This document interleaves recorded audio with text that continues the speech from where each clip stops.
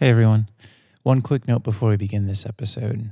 So, a bit of exciting news. Scripture for Today has become its own podcast. So, this week will be the last week that you can find these episodes on the Aliso Creek Church podcast. There's a link to the Scripture for Today podcast in the show notes, so click it and subscribe on Apple or Spotify, or you can listen on the new host site, which the link will direct you to. We've loved getting to make these devotionals, and we're hoping that this new format will help it to grow and expand. If you have any questions, always feel free to reach out to me. My email is nick, N-I-C-K, @alisocreekchurch.org.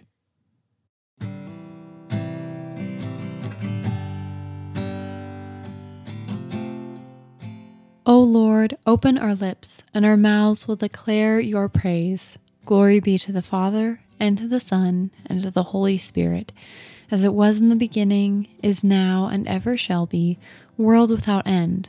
Amen. The scripture for today is Psalm 22, verses 1 through 11. Let's prepare our hearts to hear from God's word as we listen to Psalm 22 by Greg LaFollette. Clashing tones and various electronic instruments and synthesizers create an unsettled atmosphere. The addition of 80s-style drums causes even more cacophony. In the midst of all this, the Psalm of Lament is sung with added reverberation, a desperate call for God's deliverance.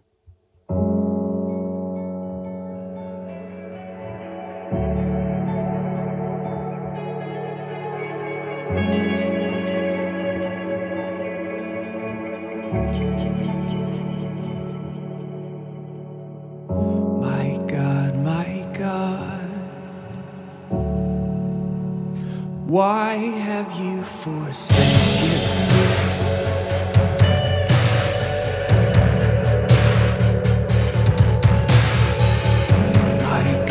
My God, why have you forsaken me?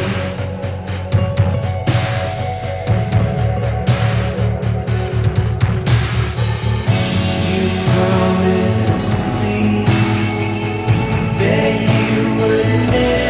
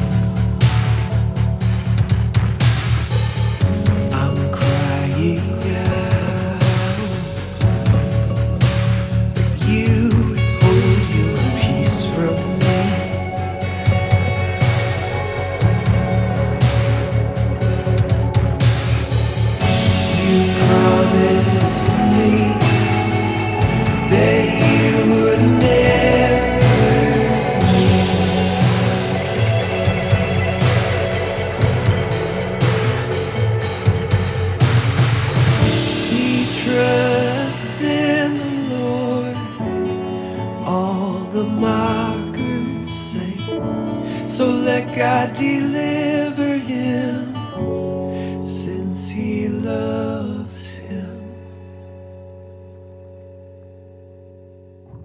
My God, why have you forsaken me?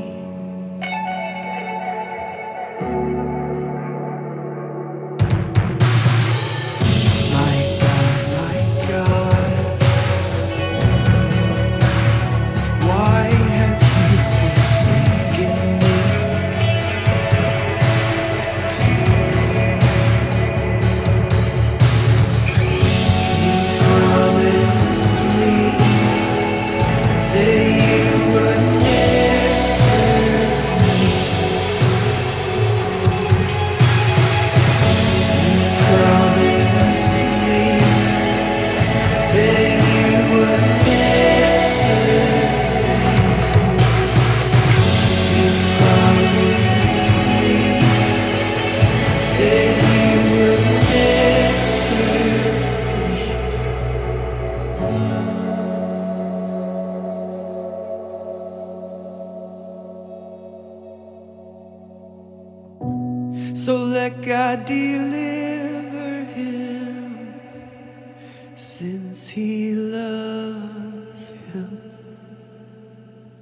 Psalm 22, verses 1 through 11.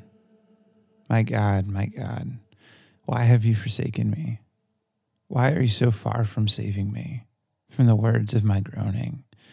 O my God, I cry by day, but you do not answer, and by night, but I find no rest. Yet you are holy, enthroned on the praises of Israel. In you our fathers trusted. They trusted and you delivered them. To you they cried and were rescued. In you they trusted and were not put to shame. But I am a worm and not a man, scorned by mankind and despised by the people. All who see me mock me. They make mouths at me. They wag their heads. He trusts in the Lord. Let him deliver him. Let him rescue him, for he delights in him. Yet you are he who took me from the womb. You made me trust you at my mother's breasts. On you was I cast from my birth, and from my mother's womb you have been my God. Be not far from me, for trouble is near, and there is none to help. In Psalm 22, David cries out to God and feels like he's been forsaken, that God is far off, that God does not answer, and that God provides no rest. David describes himself as a worm, scorned, despised, mocked, and derided. What pain, what agony David must have been feeling. But despite being grief-stricken and saddened, David turns from his mourning and remembers his king, his creator, his trustworthy deliverer, his savior. David recalls that God is not far off, that God has rescued his fathers in the past, and that God will save him. David turns from grief to joy by remembering what God has done for him in the past and trusting that he will continue to sustain him in the future. Like David, we will face grief and sadness in life, feeling like God is far off and not listening. But we are so much more blessed than David because we know God's deliverance and sustaining power most fully through Jesus Christ. Jesus was separated from God as he hung on the cross, paying the price for our sins, and cried out the words of verse 1, my God, why have you forsaken me? But God raised him from the dead because the grave could not hold him. We serve a risen, victorious Savior. Sometimes we can feel like God has forgotten us, forsaken us, that he's far off, that he doesn't answer, and doesn't provide us rest. At times we may ask, where is God? But let's remember Jesus became forsaken by God so we don't have to. Jesus bore the penalty for our sins on the cross so that we can have rest in him. God has provided us the Comforter, the Holy Spirit, so that we are never alone. God has promised and will never leave us or forsake us.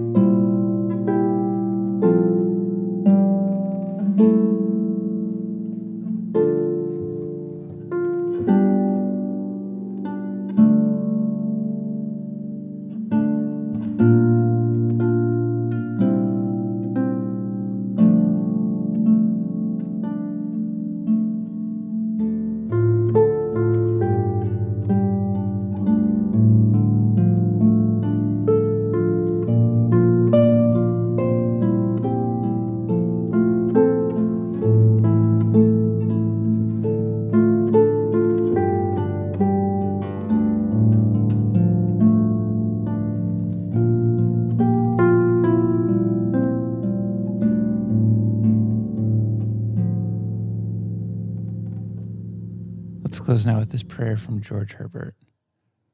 Oh, make your word a swift word, passing from the ear to the heart, from the heart to the lip in conversation, that as the rain returns not empty, so neither may your word, but accomplish that for which it is given. Amen.